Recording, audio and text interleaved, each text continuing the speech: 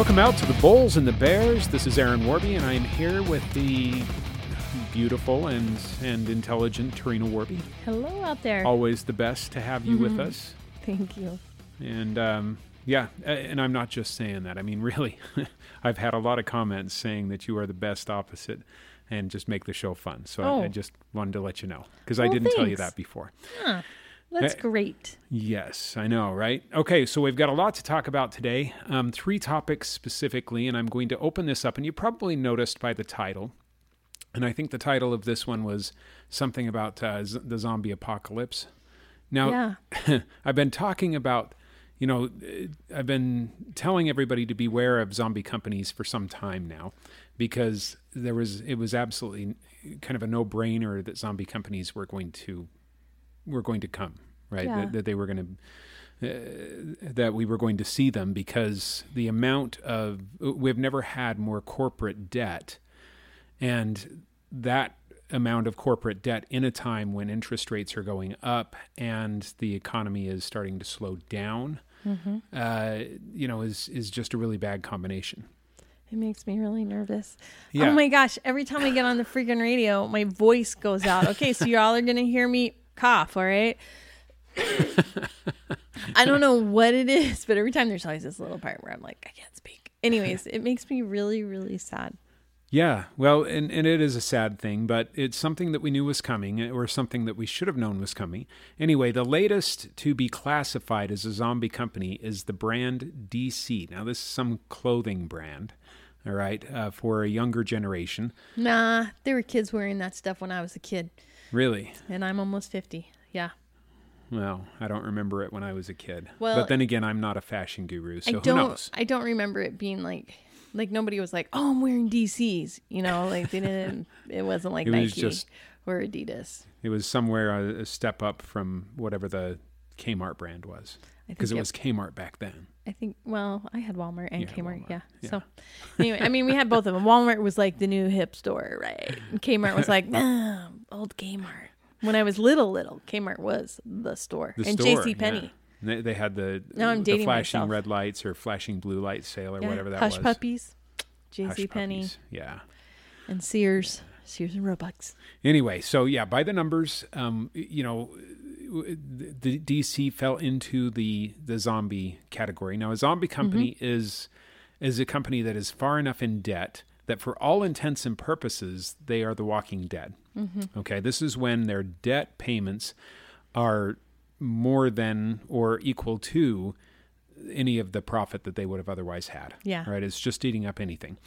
All right. And this means that they're still moving. I mean, they haven't declared bankruptcy yet. They're still moving, but they're not making any money.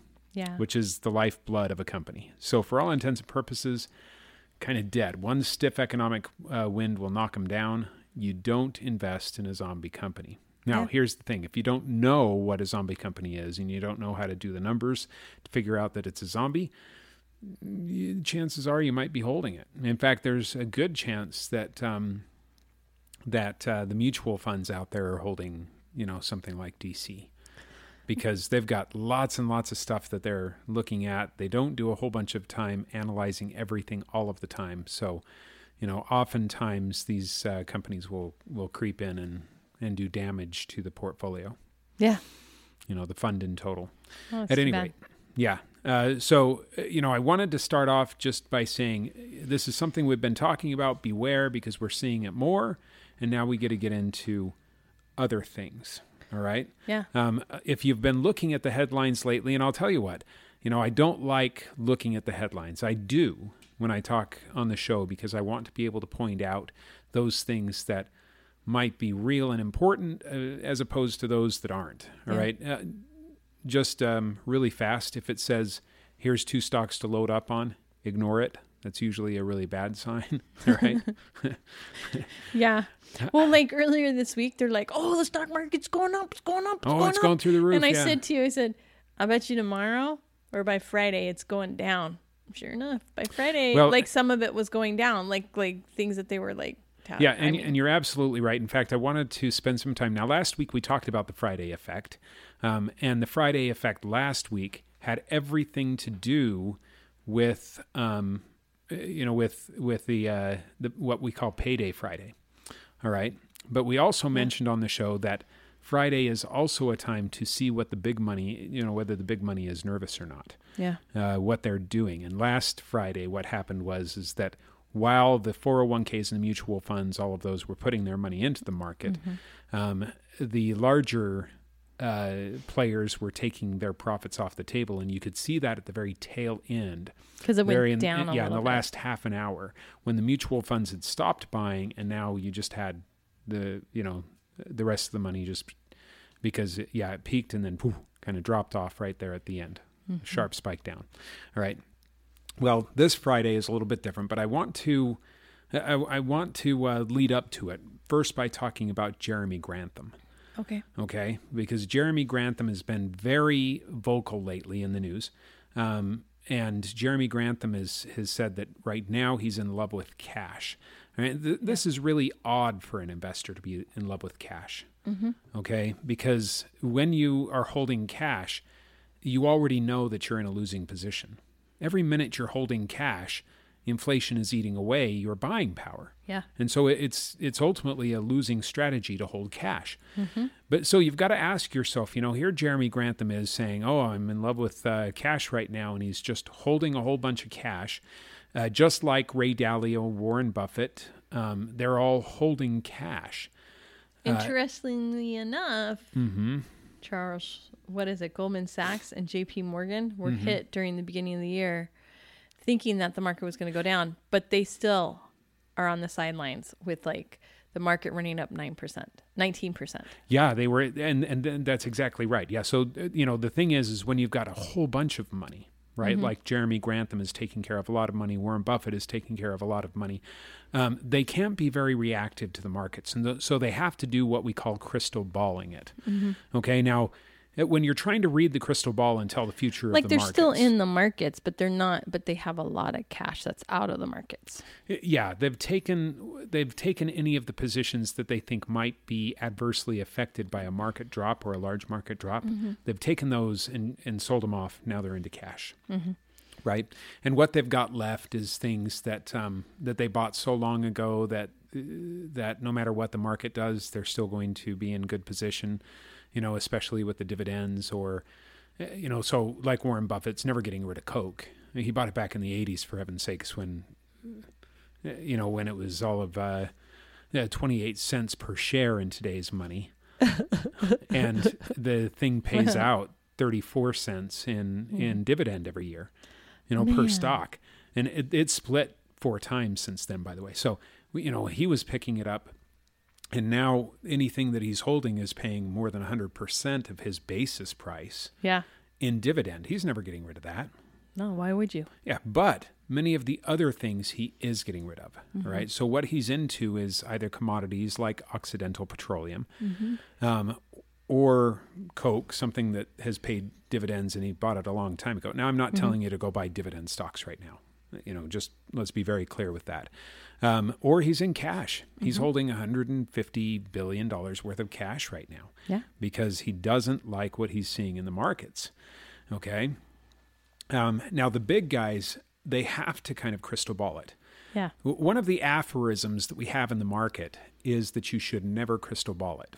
You eat a lot of glass. Yes, exactly. He who uses the crystal ball eats glass. Right. Ugh. Yeah. And that's an appropriate metaphor. That upsets my stomach.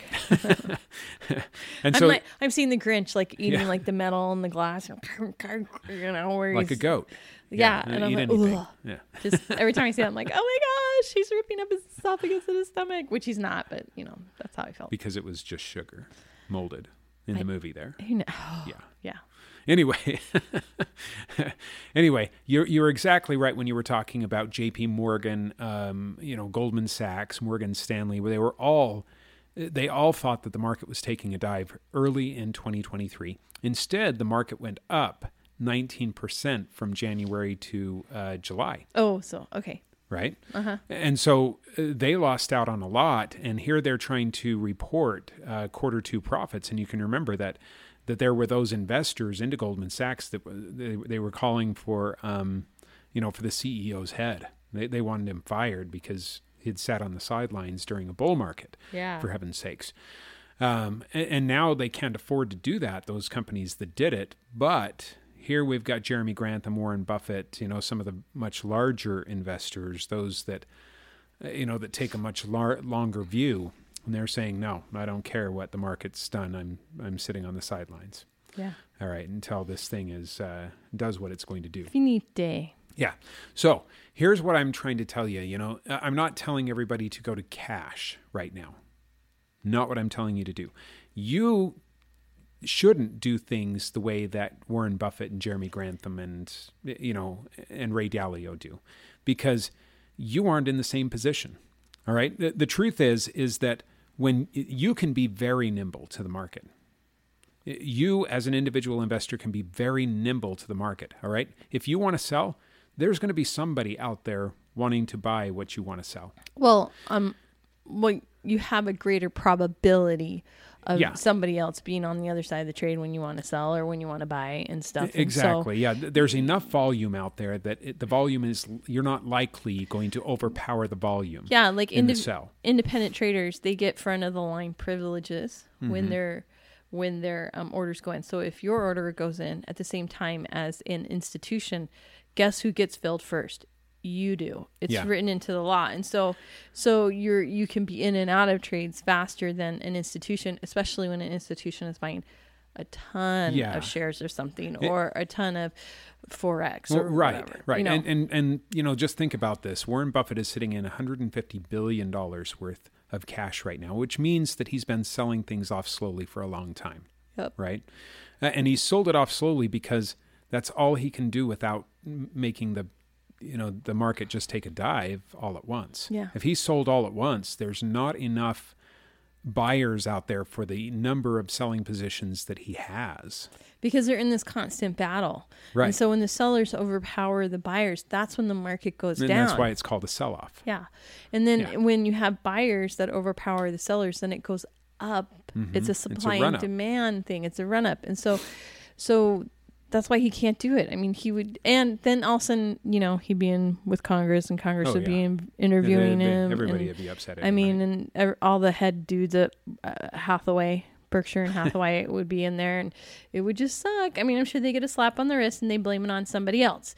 But, some kid who's in England who has autism who, traded, how he caused a day where everything went down, and then they'll just take his money, That's it, or he was when too effective. He was too effective in what he did. And then, like in The Big Short, they blamed it all on one Russian trader. And the guy ended up going... Who had nothing to do with it, by the way. Yeah, who had nothing to do with it. He ended up going to prison. It's just, but all the big players, slaps on the hands. You shouldn't have done that. Lehman Brothers, you're out of business. But I'm sure those guys who went bankrupt still have their hundreds, millions of dollars. Yeah. And stuff. Sorry, it's a little bit of me. Yeah, I'm sorry. I know. No, it's all right. She's got such a big heart. I love her for it. Anyway, so, the thing is that you shouldn't do things like the big players because they, of necessity, have to do things that you don't. All right? They can't be prepared for just anything to happen. They can't be very nimble. They have to pick a direction and stick with it because, when it comes down to it, what they are driving there is something akin to an aircraft carrier, for heaven's sakes. Yeah. Do you know how many miles it takes for an aircraft carrier just to turn around? You've got you've got a number of miles. Now, a little speedboat, it's turning around in a couple of meters here. Yeah. I'm using meters. That's so European of me. Yes, it is. How about that? All right, but a big ship like that, it takes a long time for it to stop. It takes a long time for it to turn around. And so they have to look ahead much farther than you do.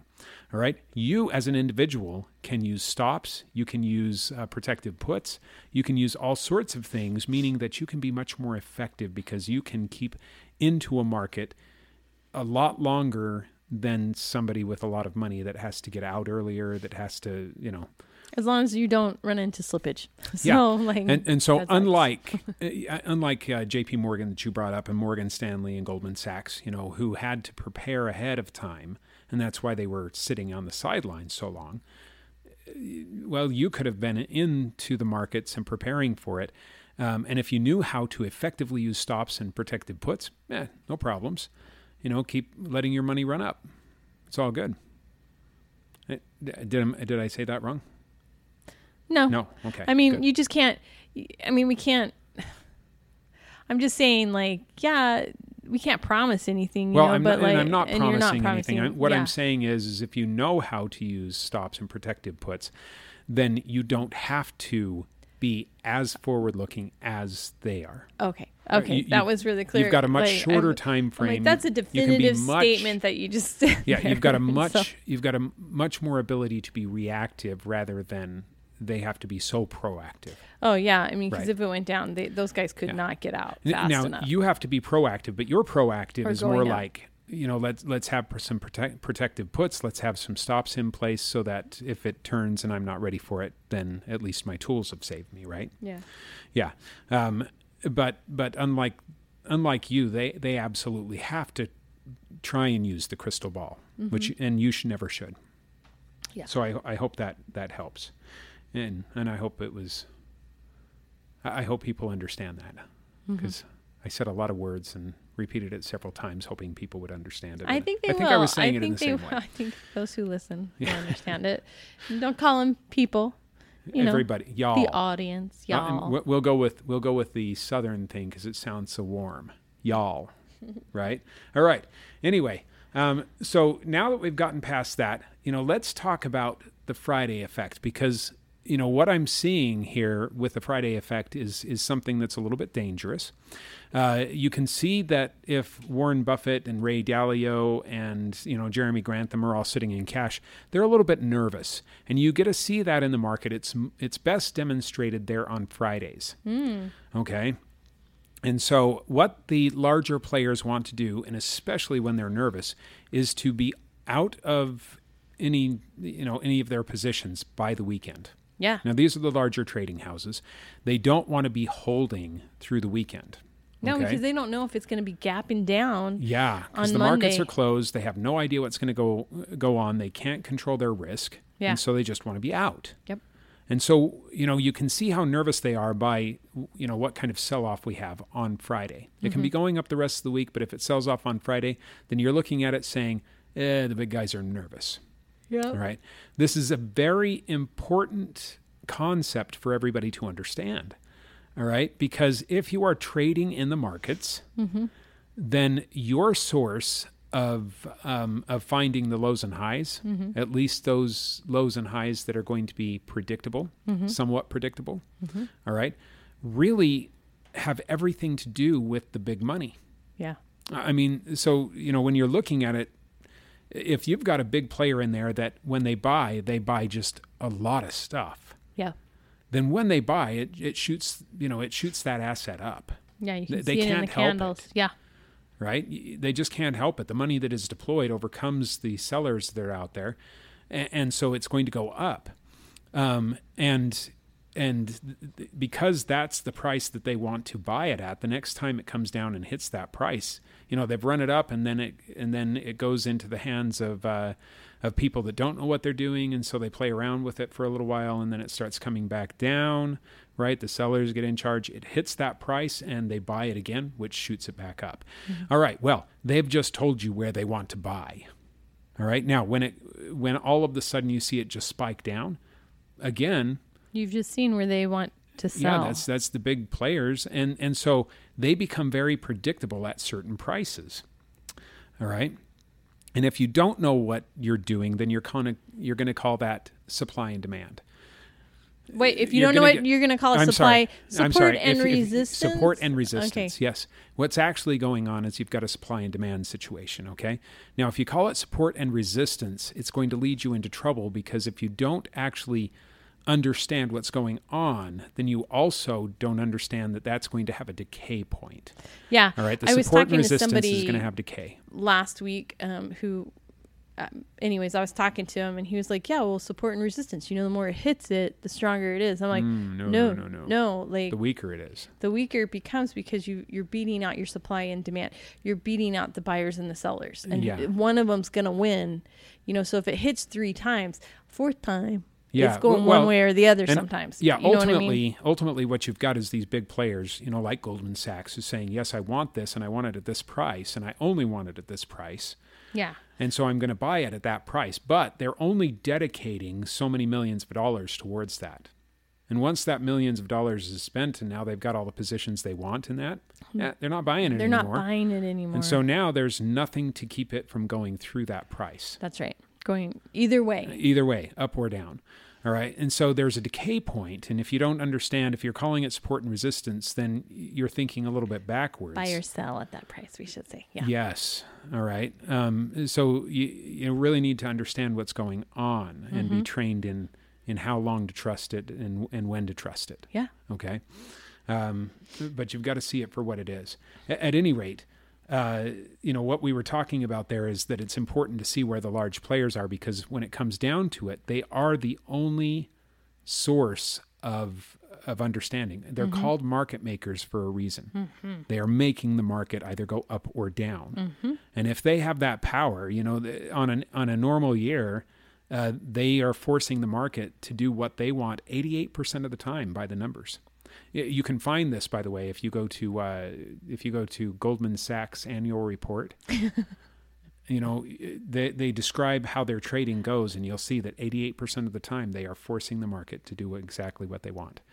All right? 88% of the time they're right. I wonder how many independent traders are 88% of the time right. Well, and so obviously, if you've got a player in there that's 88% of the time right, it's in your best interest to be able to see what they're doing and simply tag along. Yeah. If that's their buy point, I want to buy at that point. If they've got a sell point out there, guess what? I want to be out by the time it hits that price, right? That is 88% is kind of that's a pretty good standard. Morgan Stanley, I think, does better than that, by the way. Okay. Yeah.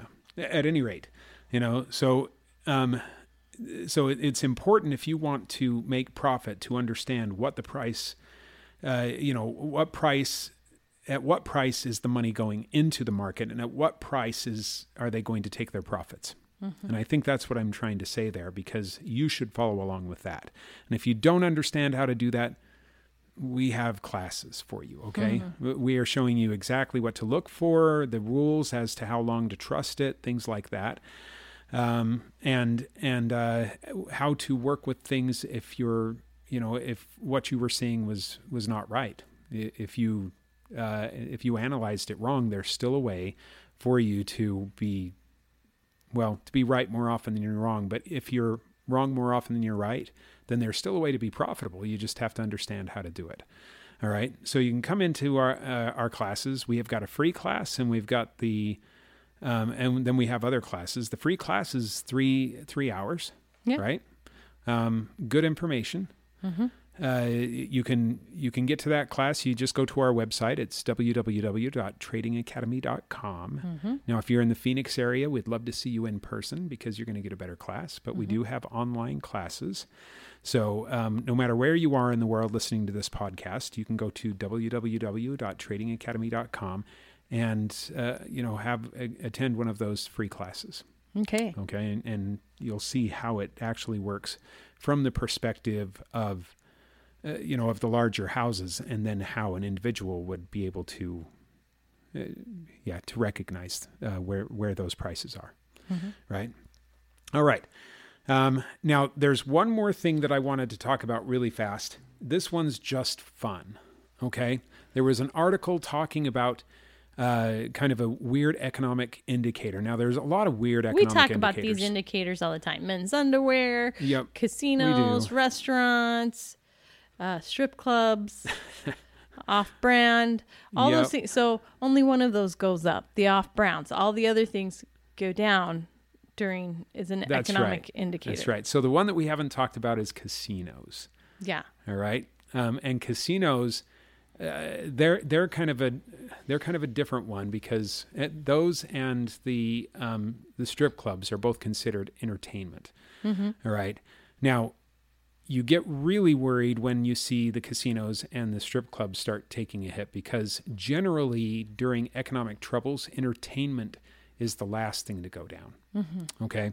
And so there's been a lot of talk around the idea that we might have a new indicator called the streaming app indicator. meaning that when people start eliminating streaming type Apps. channels, Yeah. then you know you've got problems. Yeah. And we have seen that. However, that doesn't fit in with the history of economics. Okay, the entertainment. Well, that's because like people weren't paying for their TV 20 years ago, and now they are. Well- Like, I mean, you can't even watch ABC unless you stream it and pay for that. And that's privilege. absolutely true. And I agree with that. And that's why they had to concept. like send out all those like emergency notices to people's phones nationwide, because they're like, people aren't watching the TV anymore. We can't send it out through there. So, I mean, so it makes sense. Well, yeah, and we're going to have to watch this play out Yeah. because when it comes down to it, you know, if you look back at the Depression, you know, people didn't have streaming back then, but they did have movie theaters. Yeah. Movie theaters did not take a hit. They actually got more popular during the Depression because people needed a place to Forget. escape. Yeah. But now we have so it's YouTube. escapism. So Yeah. you can escape Well, there. and actually, we don't know how this is going to play out. We have seen a real cutback in streaming thus far, and men aren't buying as much underwear, and restaurants, all right, they're not getting tipped as well, and people have stopped going. In fact, there was a report out this week about millennials. Millennials have, by and large, stopped going to restaurants. Their credit cards are maxed out, so now they're eating at home. Right. We have talked about, or we have seen the off brands become more popular than the brand type stuff. And I can't tell you how extreme things have to be for somebody to go and buy off brand Cheerios, because you can taste the difference. Cheerios, you totally can. It's like, ugh. You know, Right. cornflakes, you're okay. Marshmallow mateys, you're okay. Right. Well, Well, actually, I the don't really, know. really I mean, off-brand marshmallow Marshmallow mateys. like Lucky Charms. That one, you're like, ugh, I'd Oh rather yeah, have Lucky oatmeal. Charms. I was going to say, what's the Marshmallow compliment? mateys is a like Yeah. off-brand of Lucky Charms, That's but then a there's Walmart off brand, right? it's a malto mateys. So malto mateys, malto okay. meal, but Malto meal. but then you also have then there's a downgrade. There's something below that. There's something below that, and Whoa. that one I have had, and it has not been pleasant. It was didn't not like that pleasant. one. I'm like, I would rather have oatmeal, and I like oatmeal, so I'm like, I'd rather have oatmeal than that, like homemade oatmeal with raisins and You'd rather have crunch cracked sugar. wait. That's No. when it gets really bad. No, I don't want cracked wheat. You don't like cracked I wheat. can't do that, but Yeah. you know, oatmeal. I've All never right. had cracked wheat. Actually. Anyway, so we're gonna keep our eye on the streaming channels. Now, the problem with indicators, by and large, is that they are lagging indicators. Okay, meaning that it takes time. You're already into trouble before they actually start appearing. Right. Which means that the companies that you're investing in have already taken a hit and are probably down. So you failed to catch the top. All right. Now, the other problem with that is that they're not always accurate. So one of the leading one of the leading indicators that we've talked about quite a bit has been the bond market, right? When the bond market inverts, meaning that the short-term notes have a higher yield than the long-term notes, then that means that what we call the smart money or the larger money is starting to run to the short term. They're trying to take their risk out of the stock market and put it into something that has at least, you've got at least something coming in, and the bond market is going to give you something, right? Yeah. All right. Now, if there's always something like the bond market, then you have to ask yourself, why isn't Ray Dalio and Warren Buffett and places like that, why are they right now in a time of inflation? We have higher than normal inflation. So their money is being eaten away, or their buying power is being eaten away faster at this period than at most times in history. And yet they're willing to sit there in cash and not go to the bond market. All right. Are you 100% sure that they're not in the bond market? I'm just reading the reports. Okay. So if the reports are correct, then they're sitting in cash. All right. Now, Jeremy Grantham and Ray Dalio have both announced they didn't wait for people to look at the SEC reports. They simply, and I say SEC reports, the SEC demands the reports. That's not, so they have to file. And you're looking at the filings.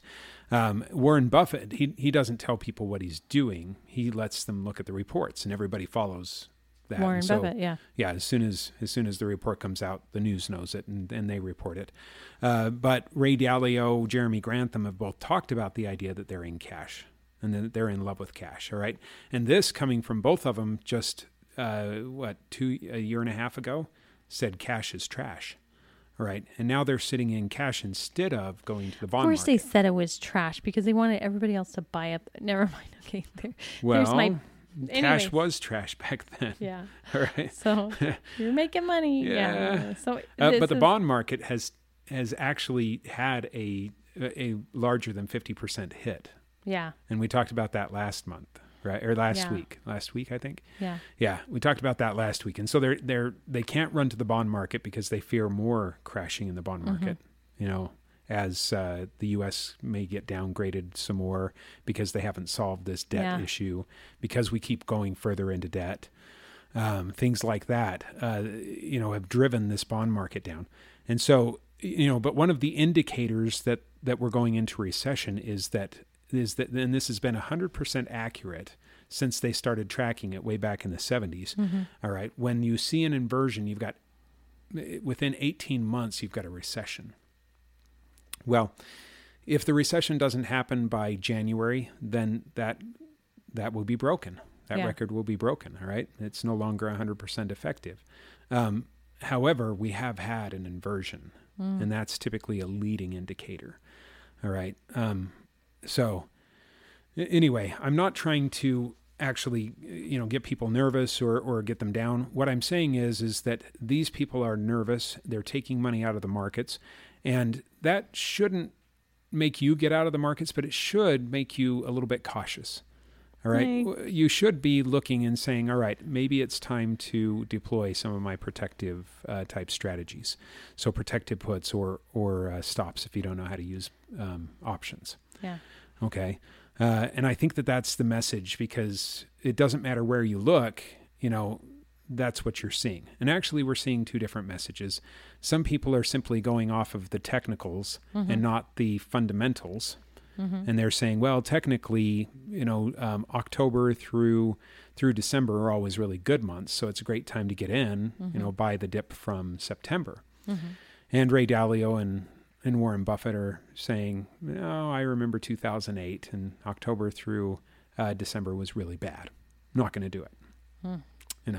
Me, don't know, and I'm not going to try and crystal ball it. I'm just going to say, be ready to be nimble. Yeah, be ready to be nimble, be cautious. Yeah, you can stay in. Just make sure you've got stops, trailing stops, or protective puts, whichever you prefer. Yep. All right. All right. And I hope that helps. And if you don't know what trailing stops are and you don't know how to be nimble, again, we've got free classes.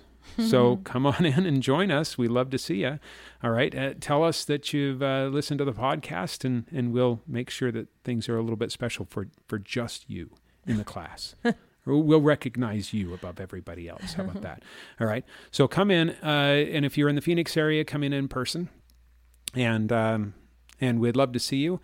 Again, you would register, whether it's for the in-person or the online, by going to www.tradingacademy.com. That's www.tradingacademy.com. And I hope this has helped, and we hope to, have you on the podcast again next week. Until then, have a good day. Bye.